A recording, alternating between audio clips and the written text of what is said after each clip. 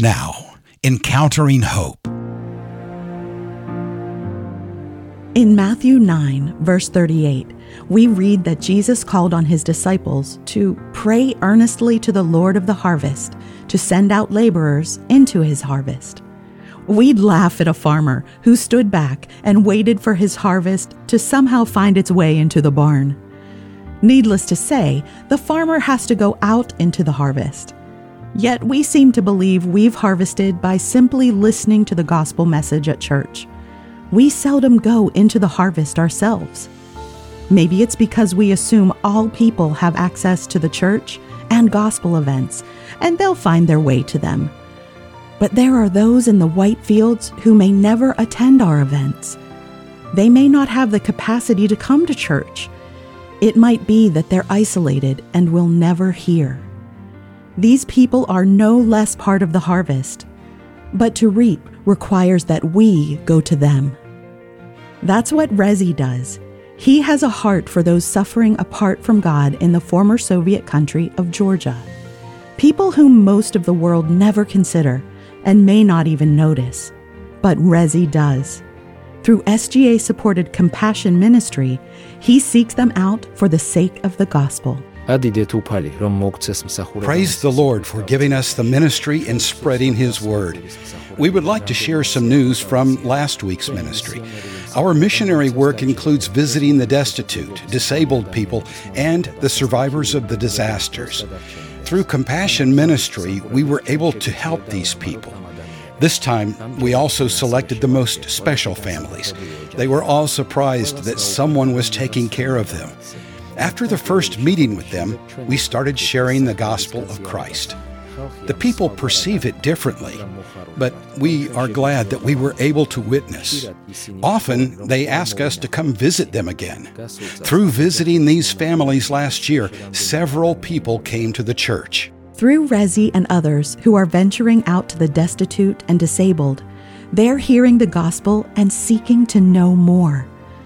Rezi shared of one woman far out of the public eye whom they visited in one village. I want to share briefly about one woman whose story impressed us. Her name is Mizia. She lives in a nearby village. She has no husband, and her 2 adult children live far from her. Several years ago, her legs were amputated, and now she is bedridden. Her children come to visit her several times a year, while the rest of the time she is alone. Her neighbors occasionally help her. She was so delighted when we visited and talked to her. Mizia thanked God for us. We promised to visit her more often, and our church is praying for her. Thanks to such visits, we find out how many unfortunate people live around us. The one constant on Mizia's life is loneliness. She's isolated and, for the most part, forgotten by people. But she's not forgotten by God.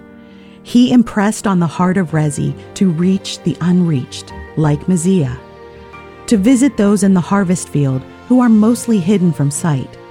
And we pray that those who realize God has remembered them will turn to Him in saving faith. And at his gate was laid a poor man named Lazarus, covered with sores, who desired to be fed with what fell from the rich man's table. Moreover, even the dogs came and licked his sores.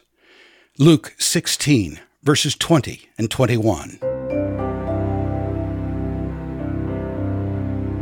A stronger contrast could hardly be drawn between the rich man and the destitute, disabled Lazarus. The rich man certainly had all the friends he wanted, notoriety in his community, and the judgment that he was successful. He was a man with whom others most likely wished to connect, most likely for the potential of benefiting from his wealth. At his gate, a poor, destitute, disabled man named Lazarus was laid. Lazarus couldn't get himself to the gate of the rich man. He had to be brought there. When there, Lazarus hoped only for the crumbs and scraps that would be thrown out from the rich man's table. Notice that the rich man is not identified by name, whereas the poor destitute man, Lazarus, is. You might think that it would be the other way. The rich man would be identified and the poor destitute man would remain nameless. However, in the heart of God, Lazarus, the poor destitute man, wasn't forgotten or ignored. In fact, he was known to God by name. When both men died and entered eternity, their destinies were radically different. Lazarus, known by God, was comforted and blessed. The rich man, still unknown by name, was in torment. There are several applications that can be drawn from this story. One is brightly obvious. God had not overlooked or ignored the poor, destitute, disabled beggar named Lazarus. In the 21st century, there continues to be millions like Lazarus at our gates. Jesus, through his faithful servants, continues to minister to them.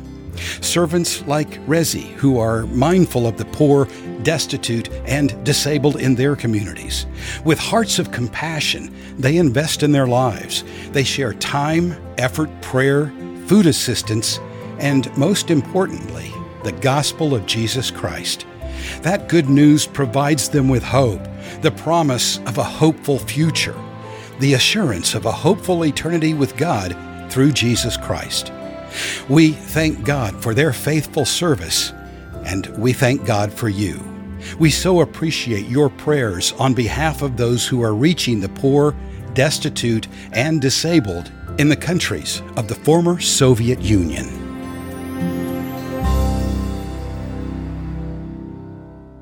Learn how SGA is sharing the gospel, equipping the church, and helping the forgotten at sga.org.